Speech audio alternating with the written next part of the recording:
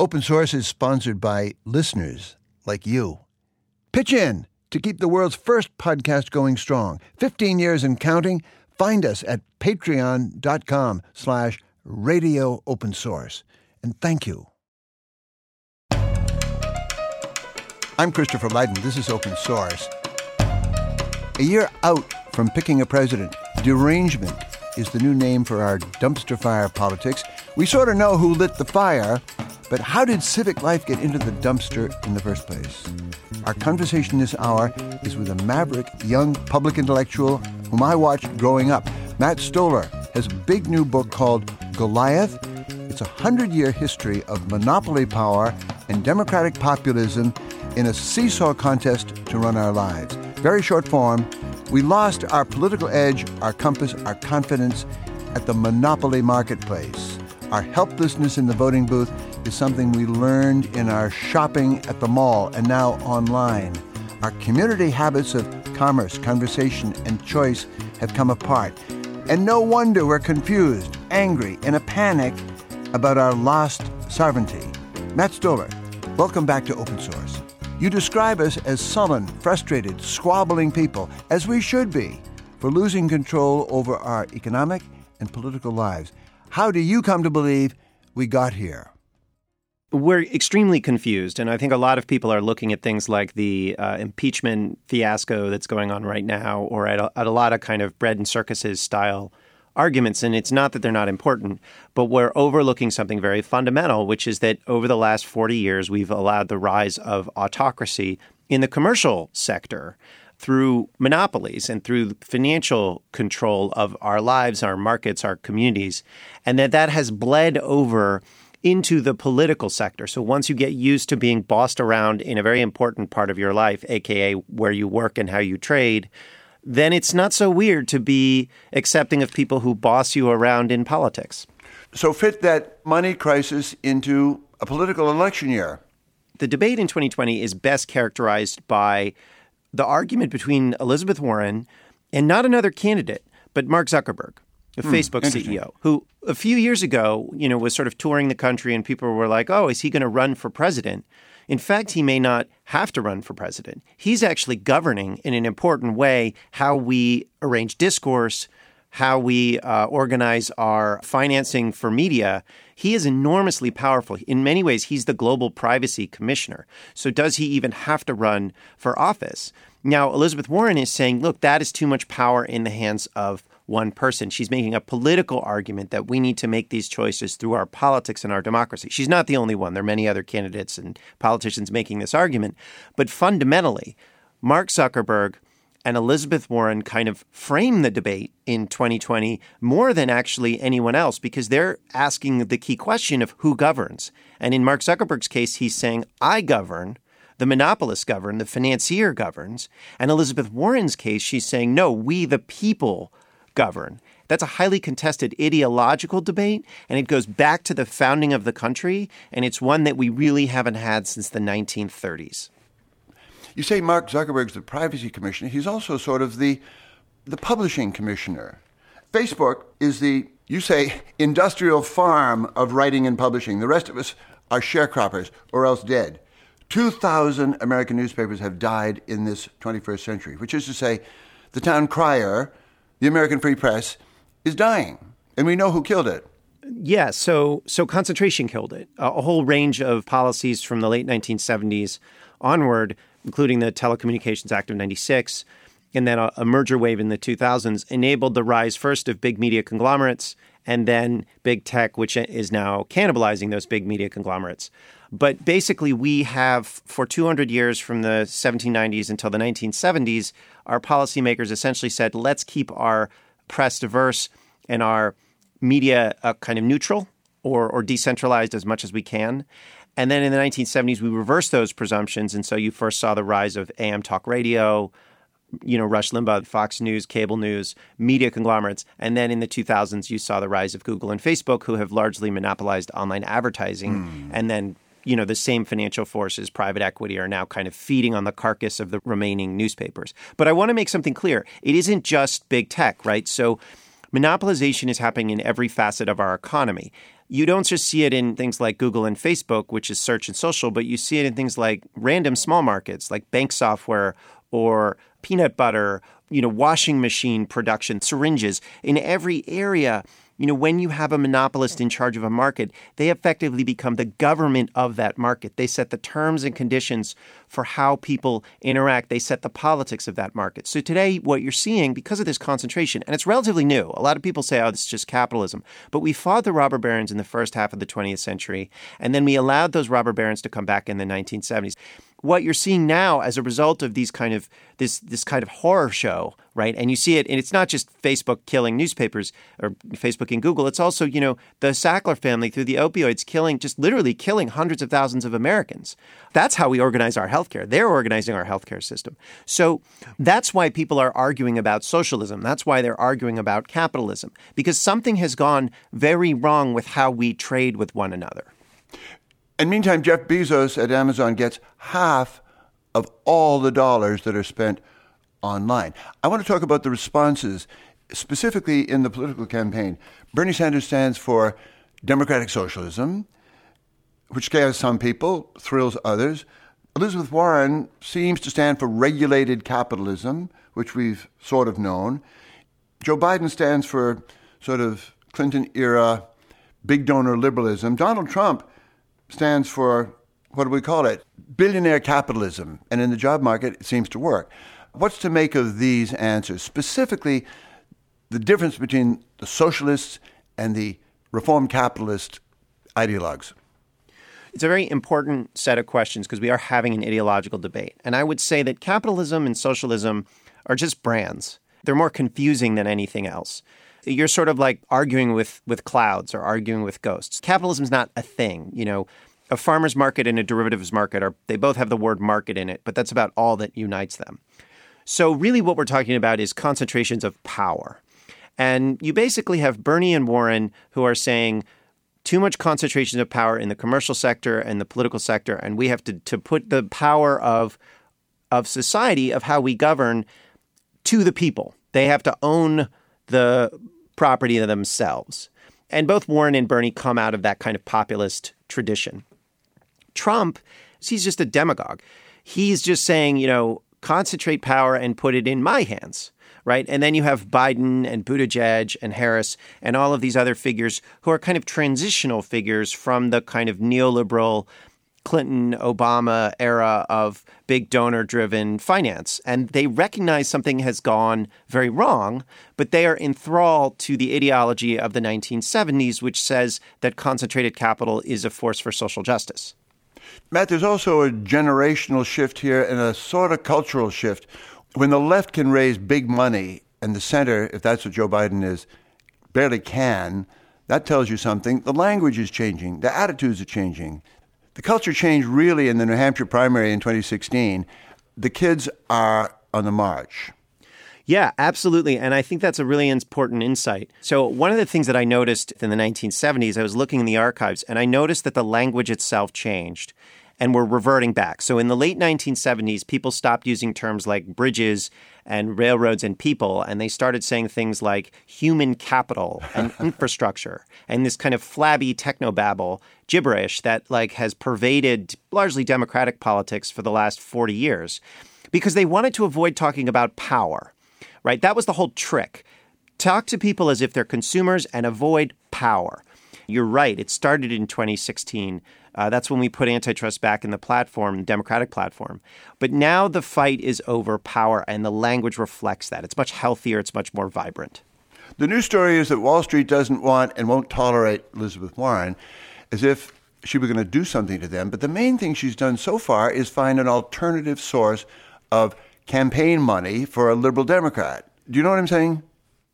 I do. I think that what you've seen is, the growth of small dollar donations and alternative ways of communicating.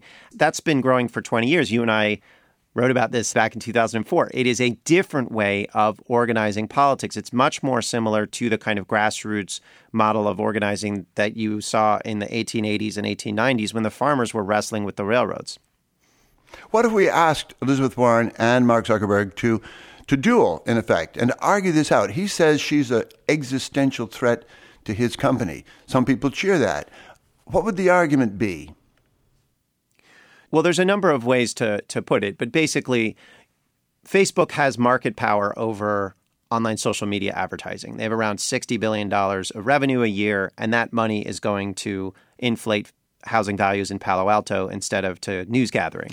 And what Elizabeth Warren would say is, look, you've monopolized the social media advertising system by buying Instagram and WhatsApp. So we need to split those up, and then we need to regulate you like a utility, because that's what you are.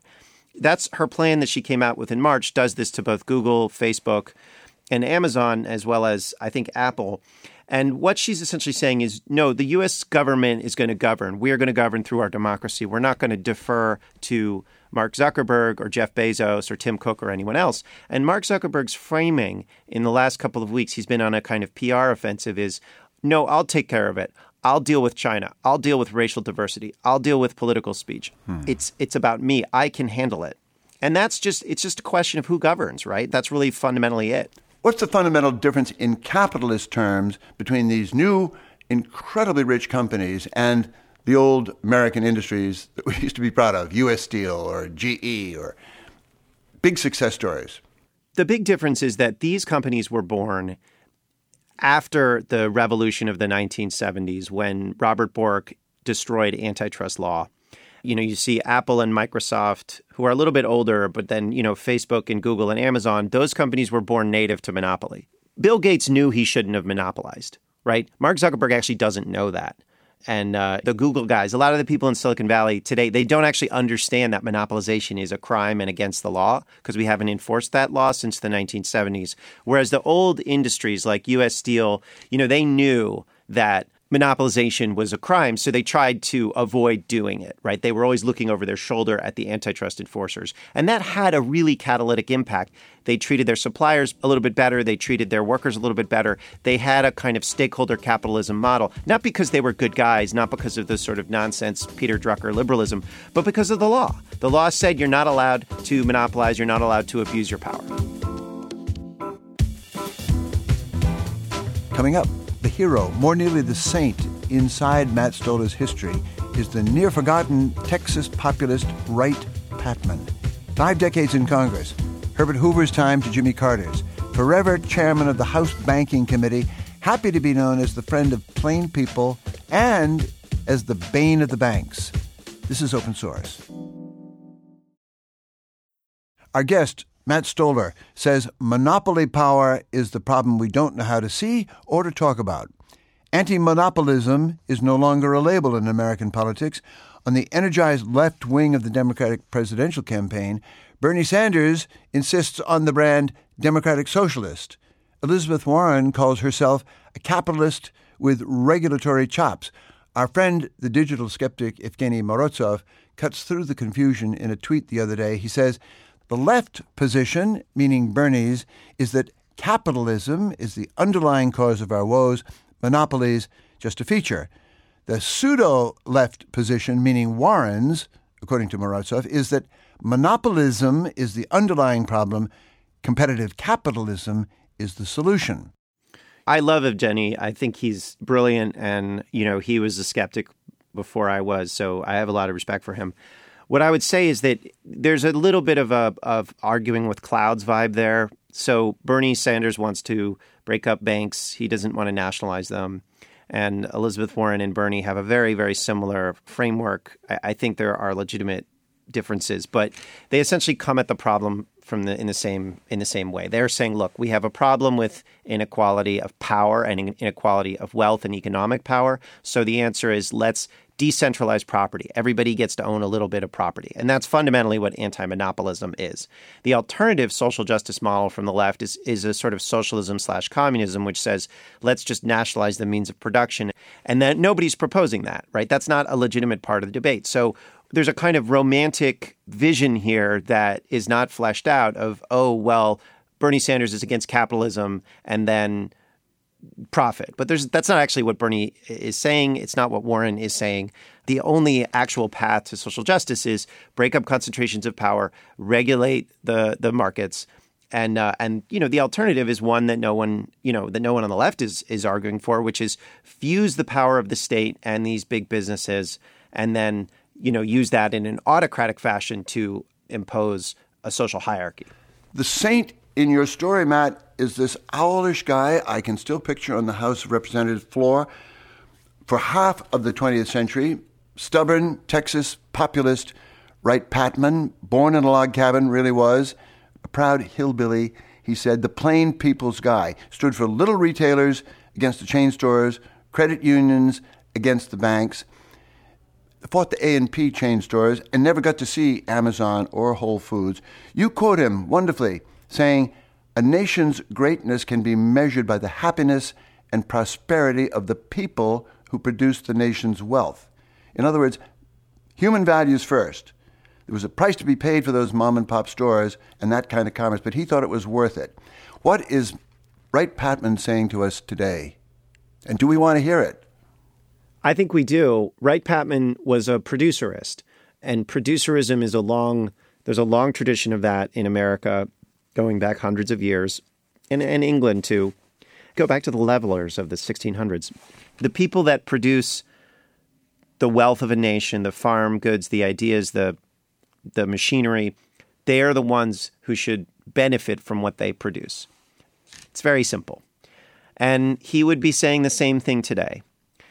And monopolies and financial concentration are a way of putting an intermediary, and a political intermediary, an autocrat, who gets to enjoy the fruits of the products and services that he did not create, but others create.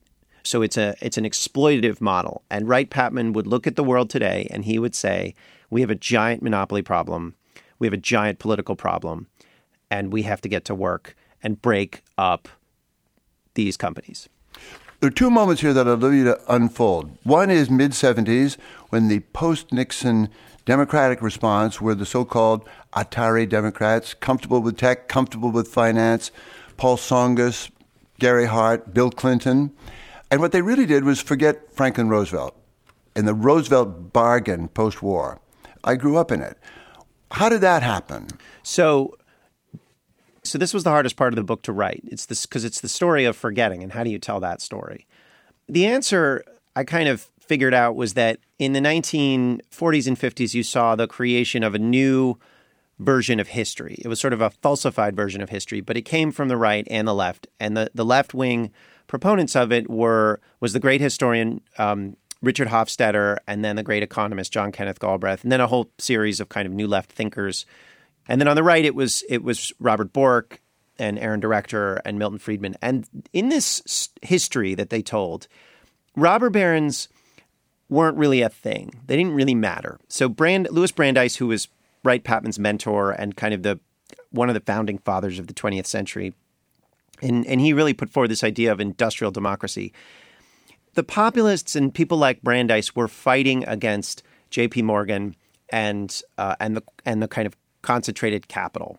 And those battles took place for many years, and they culminated in the New Deal. And then in the 1940s and 50s, Hofstadter created this idea that, in fact, all of those battles were not about banking power and railroads. Americans always agreed ideologically, so he said. He said Hoover and FDR were basically the same. It's just that people trusted FDR.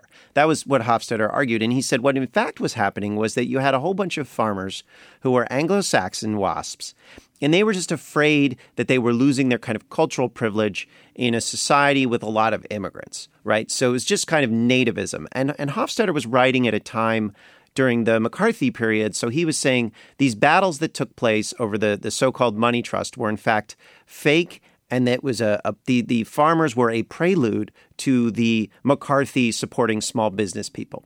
So that argument, right, that big was good, that small business people are a bunch of kind of proto-fascist type racists, took hold.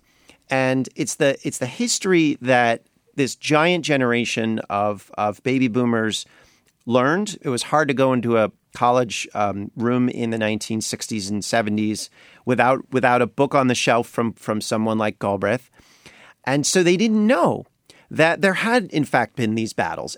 And they didn't know that corporate power was part of politics. They thought that politics was about civil rights and environmentalism and, of course, the Vietnam War and the Pentagon. And this kind of morphed into the consumer rights movement. And it was a sort of left libertarianism. And so in the 1970s, when we had a whole series of problems with our corporations, even New York City went bankrupt, the left didn't really have any answers. And so they turned to this network of scholars at the University of Chicago, and even people like Ralph Nader, who was not for the plutocrats. He ended up embracing deregulation of a whole swath of industries. You're rewriting a lot of our heads, Matt, and there's a lot to argue about there. But there's another lapse of memory I want you to speak about, and that is the regulation of the Internet. The Internet, which changed everything, was invented in the Pentagon and somehow got a waiver on regulation. It was too clever, too wonderful to be bad for us. 2 or 3 decades later, I wonder, is it possible to re-engineer it to promote, Patman style, to promote freedom, equality, community, all of them sort of unclever, but the good things known as the American way. Yeah, I mean, the Internet it kind of came out of this thing called the ARPANET. I guess it was developed in the 60s and 70s. It really is the last great creation of the New Deal era. Actually came out of NASA funding. But it changed pretty dramatically in the 1990s and 2000s when, the pro-concentration framework, which had constructed the media Goliath that we were dealing with then and still today, enabled the centralization of power on using this wonderful technology that we had seen, offline. So in the 80s and 90s, roll-ups of chain stores and media and banks and so on. That happened online as well. And of course, it's possible to re-engineer it. These are wonderful tools. These are wonderful technologies. Every one of us has a supercomputer in our pocket. We've structured our political choices so that these supercomputers are just these amazing leashes on our behavior and surveillance machines. But they could be, the best tools for liberty that we've ever imagined. Spell it out. For example, the Internet we know has devastated not only local media, but local life in some degree, local conversation, local interest. Undo that. Yeah, well, look, that's true. But at the same time, we had in 2003, 2002, the media was promoting, nonsense theories about Iraq, and then we went to war. So it's not like the media at that time, which was fairly concentrated, was doing a particularly good job. And one of the things that was so exciting about the time when you and I met in 2004 is that you saw this explosion of independent media through the blogs. And that did expand. And then in 2008, 9, 10, when Google and Facebook started strangling and controlling advertising, it was more Google then because Facebook came a little bit later, the blogs sort of started dying. And now you're seeing they got overtaken by Facebook in my memory. No, their financing got killed, right? It's the financing, right? Like Google has about $110 billion of revenue. Facebook has about $60 billion of revenue. That's global, but a lot of it comes from the U.S. If you just pushed, say, $5 billion back into this decentralized media apparatus, you could go back to a situation where you have remarkable reporting, and not like the 1990s or 1980s or 1970s where it's good reporters, but focused on the interests of the people that own those newspapers, often not paying enough attention to marginalized communities. You move it back. You move the money through open competitive markets. You get rid of the advertising chokeholds and the monopolistic chokeholds, and all of a sudden you have this explosion of wonderful reporting from all sorts of people over all sorts of communities. And that's what we started to see in the mid-2000s, and then it was quickly strangled. But that's what we could go to. It's not a paradise because there is no such thing as sort of paradise, but there is a wonderful democracy waiting for us if we can just separate out these companies and regulate these markets so that no one has control of our advertising markets, but so that they are markets again. Happy to be reminded of 2004, Matt. You were a Wesley Clark guy. I was fascinated by the idea of blogging the presidential race. But what I forgot in that whole period was that we have a long history in this country, more than 100 years, of regulating things like the Internet for everybody's good. It was applied to AT&T. Breaking up AT&T gave us the modern phone. Breaking up IBM spawned the whole computer industry. Television, radio, newspapers had all been regulated to the degree of not their content, but you couldn't have cross-ownership of television and newspapers in one big city. That's a big choice for a public good. How do we get our heads back into that possibility? Well, I think the first thing to recognize is that we do have a regulated internet. It's just that we've decided to regulate it to the benefit of companies like Facebook and Google and Amazon. Did we decide that, really? Yes, we did. I didn't. Absolutely. You can, well, neither did I, but I mean, I'm saying we collectively, through our politics, made a set of decisions through law, the 96 Telecom Act, and then a whole bunch of regulatory changes at the FCC, and then the refusal to enforce merger law in the, from 2004 to 2014, when Google and Facebook bought dozens of companies and became who they are. And this was global too, because, it's not like the Europeans did a better job. We allowed this because we were enthralled to these ideas that concentrated capital was good, right? It goes back to the 1970s, this idea that consumerism is how we define justice. So if you think about it that way, right, then of course Facebook and Google are these wonderful socially just institutions. They give you their products for free, right? What's a better price for a consumer than no monetary charge? So it's philosophical. This is what we call the joy of monopoly consumerism. I mean, it's kind of amazing that you can get anything in the world overnight at a better price than you would at the mall through Amazon. How do we fight that? Right. So this is the idea of price, right, of choosing how to regulate prices. These institutions, Facebook is our regulator of privacy and social media. Google is our regulator of swaths of the internet. Amazon is our regulator of the cloud computing space and of online retail. They have policy teams that regulate the markets that they control, right? They're governing. So when we talk about deregulation, or we talk about, well, we need regulation, it's important to recognize that there is no world without regulation. It's just a question of whether we, the people, do it through public regulation, or whether these kind of private autocrats do it through private regulation, private rules. And then in terms of Amazon and low kind of consumer prices, I think we've seen these arguments before. We saw them in the fights between the A&P and the kind of unleashing of Walmart in the 1970s. And I think it's what we have to do is we have to get back to this concept that we are not just consumers, but that we are also producers and we are also citizens. And we have to ask ourselves whether the way that we've allowed Amazon to control pricing and branding is the kind of society that we want to live in. And right now, what we've done is we've said Amazon is going to control where everything is made, where everything is traded, the prices at which it is traded, and that's really destructive for all sorts of communities and all sorts of people. But we get 2-day shipping, right? And they ask for tax subsidies and all the rest of it. And we have to have that political battle over whether 2-day shipping is really worth foregoing our democracy. And there are going to be a lot of people who are going to say, yeah, I want that 2-day shipping for cheap. I'm going to forego my democracy. I'm happy to be a vassal of Jeff Bezos. And then there's going to be a lot of people who are going to say, no, wait a second. That's a really big problem. We can have the innovation, we can have the wonderful technology without this autocratic political control. But it's a debate that we're starting to have.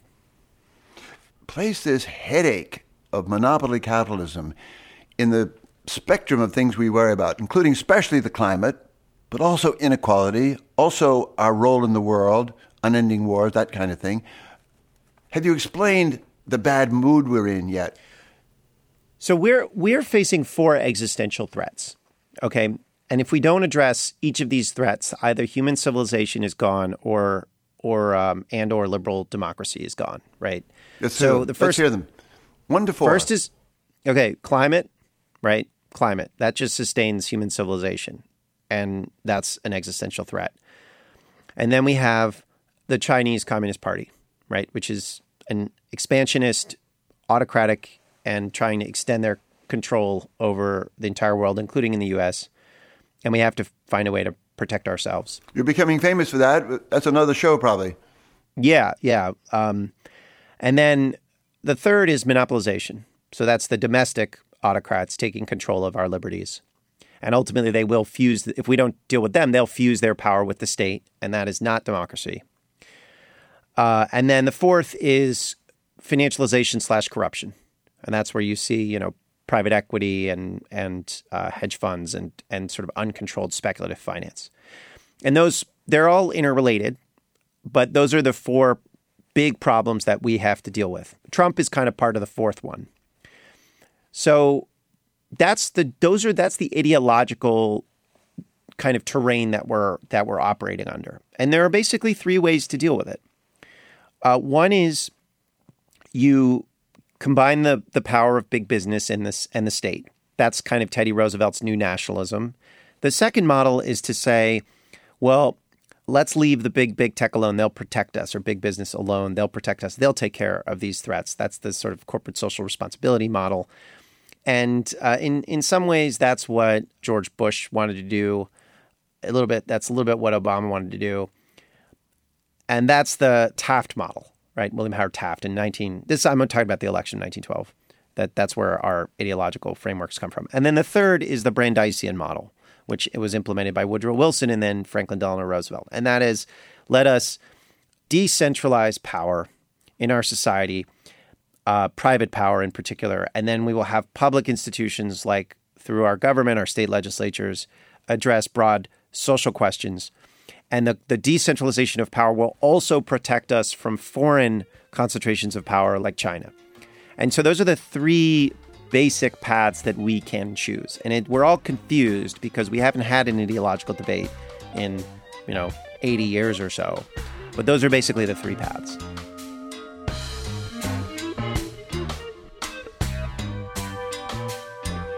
Coming up, this side of restoring democracy, the Stoller Project is reviving suspicion of concentrated power as an American reflex. This is Open Source. Matt Stoller, our scourge of monopoly, author of the doorstop history titled Goliath, grew up on the margin between Gen X and the millennials. An instinctive Democrat, he's disenchanted by years of staff work in Congress. He's disappointed by President Obama's performance on jobs, for example. And he's dismayed that Barack Obama himself gets off so lightly for letting the villains of the '08 meltdown off so lightly. And still, the reader of Matt Stoller's grim assessment of the digital regime and its effects comes away heartened by political possibilities. His standard is Franklin Roosevelt's declaration in 1936 that the real project ahead was the restoration of American democracy. Of course, I asked Matt Stoller where he would begin. I think you have to break up one of the big tech companies, right? Because we have to change the culture of business. We have to change the law. And that means enforcing the law, right? We have a crisis of the rule of law in America right now because we haven't enforced the law on the powerful. As I think it was G.K. Chesterton said, the poor occasionally object to being governed badly. The rich always object to being governed at all. And that's true. And so these guys are lawless. So if you were to do something like break up Google or break up Facebook or Amazon or someone like that, the biggest guy, in the prison yard, right, all of a sudden, or throw a criminal indictment at them or something like that, all of a sudden, 10,000 lawyers at every company in America would tell their client, hey, you got to watch this. Don't do these kinds of things anymore. Antitrust is back. And that immediately changes business behavior. Now, you need a lot more than just one antitrust suit that is successful, but you need to show that the rule of law is back. Kind of like how Reagan, one of the first things he did was he crushed the air traffic controllers strike. And then immediately a bunch of businesses said, oh, cool, now we can, have scabs. And they started bringing in, scabs and started destroying labor. That's what you need on the other side. You need somebody to come in and say, yeah, there's a new sheriff in town and it's called democracy. And if we're gonna make you an example, and anybody else that's doing this behavior, just be aware that this is what happens. So that's the first thing you do. Matt, where are you coming from? Explain, for the people who haven't known you 15 years and admired you growing for 15 years, where's this coming from? Well, so I wrote Goliath because I started working in Congress during the financial crisis for a member of Congress who was sitting on the Financial Services Committee. And the orientation I got was, here's a desk. good luck with the banking collapse, right? That's it. And I didn't know what was going on. And I thought at first that the banking collapse was a technical problem, and then discovered over time it was a political problem. And so I wanted to write a book that explained the politics of finance. And later on, I figured out that monopoly was a big part of the story because Wright Patman was the chair of the banking committee, and he had been an aggressive foe of monopolies in the 1930s and 40s. So I wrote this book because I wanted people to know, as I discovered it, that our heritage as Americans is a suspicion of concentrated power, a deep sense of pragmatism. And I felt really alienated and alone because, I learned a lot about history. I got a history degree, but I didn't know any of this. And I felt like if you're not happy with how America is going with this rancid inequality, that doesn't make you un-American. It makes you part of a heritage that goes back to the founding of America. And I wanted to tell that story and also tell the story about why people in positions of power in 2009 and 10, my party, the Democrats, screwed things up so badly. And it wasn't corruption. I saw what they did. A lot of them were well-meaning people.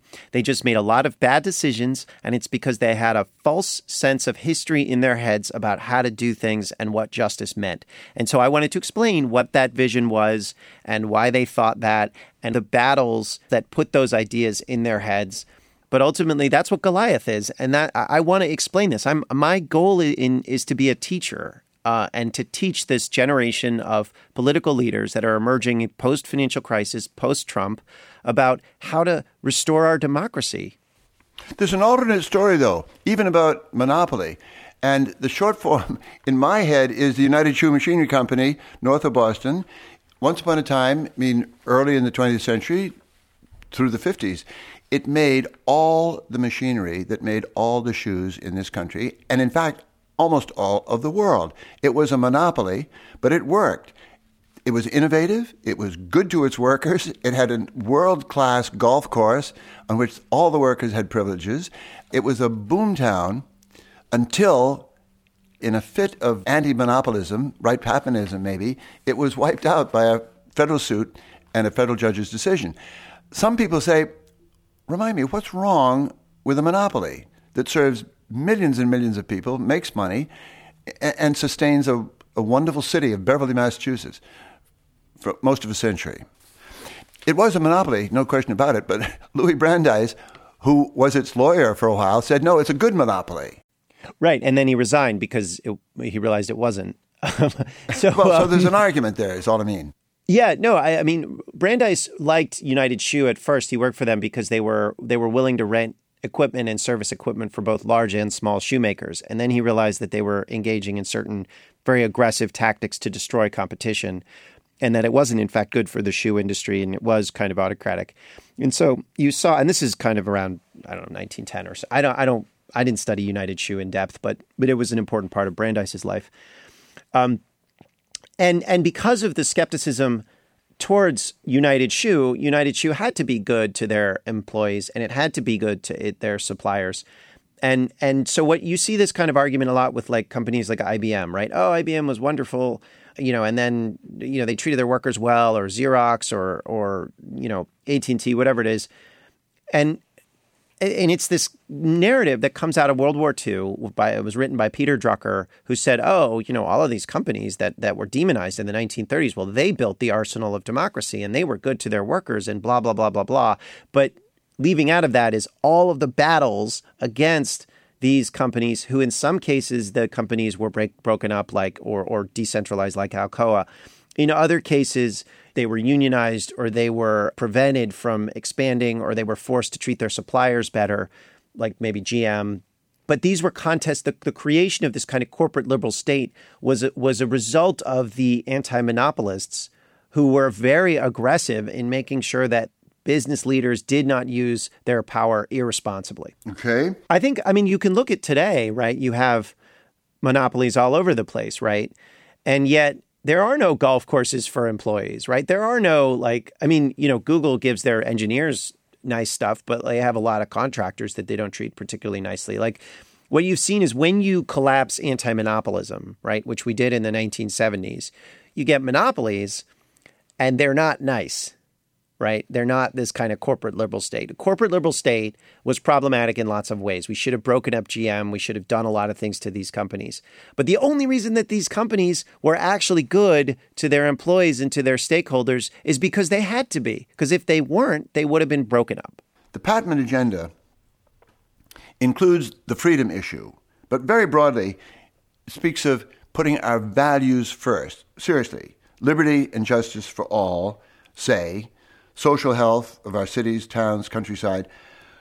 Can we restore that kind of very romantic agenda in this digital age? Yes, we can. I mean, look, a really good example of a market that is working well is the podcast market, right? Because Google and Facebook have not been able to concentrate audio advertising yet. I mean, they're trying. They haven't been able to concentrate the platforms. Apple kind of leaves its podcast app alone, doesn't use it, doesn't monopolize. And so what you see is an incredible diversity of voices. You see a lot of competition. It works. It's great. 90 million people listen to podcasts. It's awesome stuff. And you see it. There's a lot of diversity there, too, in who can speak. True. So, and that's just an accidental market that emerged. Like human beings, if we structure markets reasonably so that people have some capacity to govern themselves, we can do amazing things. And so you just have to go through and use our politics in a lot of the markets where we have concentrated power and either break up these companies or just regulate the markets so that there isn't, so that they're neutralized. So that's just one other thing is that in some cases, and this gets to, there is a sophistication to the anti-monopoly agenda, which is that, there are economies of scale. You're not going to have a family-operated, steel company or chemical company. You need to have some competition in certain markets, like industrial markets where you need economies of scale. In some markets, like in farming or in retail or in banking, you don't necessarily need economies of scale. So those can be family-owned and operated, or they can be small and should be small. But then in some areas, like in kind of telecommunications or electricity or water, there might be certain aspects of digital businesses. These are airlines. These can be network businesses, and so you're going to need a kind of some concentration in it, but it has to be regulated competition so that there is accountability, democratic accountability. And then finance needs to be very, very tightly controlled. It needs to be much smaller than it is as part of the economy. And the whole idea of this kind of mosaic of policies, going market by market and trying to make sure that there is as much liberty in these markets as possible is to create a situation where people can tinker, can be free, can produce, and can profit off of their own production. Speak to the frustrations with his campaign. People want Michael Bloomberg in, or maybe Michelle Obama, maybe Hillary, that this conversation is not adequate. Well, I don't think that there's, there's a kind of, that's the Watergate baby generation saying, there's nobody who's presenting us with the Gary Hart, in 1984, right? This person who is going to make monopoly cool again, right? That's what they really want because that's all they know. And so that's kind of silly. There are problems. I think that you don't have anybody that quite captures that kind of Brandeisian, Wilsonian spirit. Elizabeth Warren comes pretty close, but she still has a kind of advisors from the kind of Hillary Clinton type of model who don't really know how to sell corporate power. And that's partially because Democratic voters themselves don't prioritize corporate power as a problem. And then you have Bernie, who does talk about power directly, but has, there's a sort of lack of kind of bureaucratic chops there. But, look, all of these are very minor issues. Philosophically, both Warren and Bernie are putting forward a real difference, a real break from the past. I don't think we need anyone else in. I think that this is the debate that we need. And, remember, the Democratic Party, the Democratic voter base is really confused and broken in the way that they think about power, because they've had 25 years from Bill Clinton all the way up to Barack Obama when they've been told effectively corruption is fine if our guys do it. And that's a huge problem. And unlearning that and being willing to say, in fact, our sacred cows shouldn't necessarily be as sacred. It's a hard thing to do. It's a hard thing to admit. It was a hard thing for me to admit, but we have to admit it. We must, I think Abraham Lincoln said, we must disenthrall ourselves and then we may be free, or something like that. Save our nation. Save our nation. There we go. What's wrong with our media, Matt Stoller? It's devastated, of course, by the loss of advertising to the new giants, but it's also, to my mind, feeble-minded about getting to these issues, the fundamental anger, resentment, confusion in the electorate. Yeah, I mean, I think reporters have a tough time understanding corporate power. And the weird thing is that, you could argue, it's a Noam Chomsky type of problem where the owners don't want them to report. But that's not actually true, because the biggest opponent of Google and Facebook is Rupert Murdoch and newspaper publishers. So the newspapers actually would be happy with their reporters reporting on corporate power that's destroying them, but their reporters won't do it. And it's because reporters largely don't see corporate power as political. There's a vehement conversation going on the right about the details of business and where it's gone wrong. And then people in the business world and the financial world. And on the left, they kind of hand wave it away and say, I don't care about this detail of why Boeing, is all screwed up. That's just capitalism, right? And there's a laziness there that's a huge problem. And I think a lot of reporters, kind of political reporters, they know 5 slogans about policy, and that's all they care about. And the rest of it is just kind of a game show. And they can't even see, the fact that, like, if Obama had gone after Wall Street executives, Donald Trump wouldn't have had a cabinet to hire. That's the dynamic here. Like, Steve Mnuchin was heavily involved in the foreclosure crisis as a crook, right? And Kamala Harris didn't prosecute him, and she had the authority to do that. And that's true kind of across the board. Actually, a lot of the Trump guys, kind of advisors, I didn't go into it. I went into this period in Goliath, but they came out of the Michael Milken episode in the 1980s, right? They're staked by the junk bond king. That's all crime. I mean, that was a lot of things that were happening in the 80s and 90s and 2000s.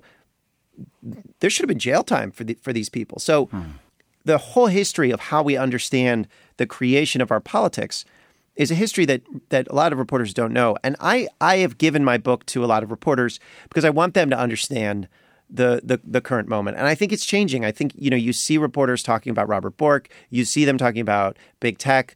It is happening. Like, people are learning. So I am optimistic about our political culture. I mean, on Mondays, Wednesdays, and Fridays, on Tuesdays and Thursdays, I'm like, there's no point to anything. But there we go. A doctor's diagnosis on the body politic, Matt. What's your description of our condition dreading this 2020 choice? We are rapidly repairing the damage that was done in the 1970s. I think that it is unbelievable how much progress we've made. And to give you one example, Sheryl Sandberg was going to be in Hillary Clinton's cabinet. That was the rumor, either Secretary of Treasury, Secretary of Commerce. And the reality is, and this is what the hardest thing about democracy to understand is that we, the people, do govern this country. What we think and our views and our attitudes do move policy. And when we choose to forego our own liberties, we lose our liberties. And when we choose to demand our liberties, we gain them back. And what I am seeing, and it's not in the institutions yet, although it's starting to hit the institutions, but what I have seen over the last 3 or 4 years is I have seen the American people begin to wake up and begin to recognize that they want to be a free people. And I've seen the beginnings of the demand for our government to represent us once again. Matt Stoller, I'm stunned and proud of your boldness, the detail of your book, Goliath, and the authority with which you argue it. Thank you, and congratulations, Matt Stoller. Thanks so much. It's an honor to be on here.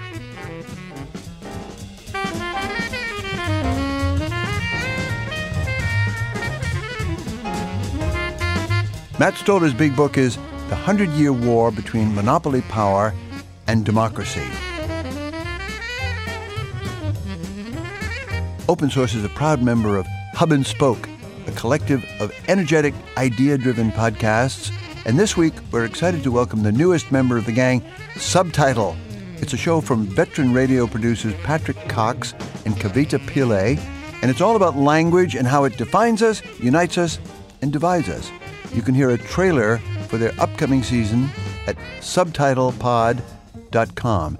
And check out all the Hub and Spoke shows at hubspokeaudio.org.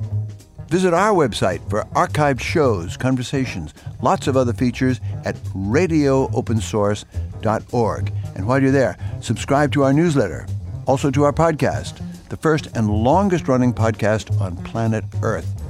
This week, for our Patreon donors, producer Adam Coleman has an interview with Alyssa Quart, dubbed the Money Poet by the New Yorker magazine. Her new collection is Thoughts and Prayers. And think of joining our Patreon community that helps support our show at patreon.com/radio open source. Our show this week was produced by Connor Gillies, Adam Coleman, and the artist Susan Coyne. George Hicks is our engineer. Mary McGrath is our concentrated corporate power. I'm Christopher Lydon. Join us next time on Open Source.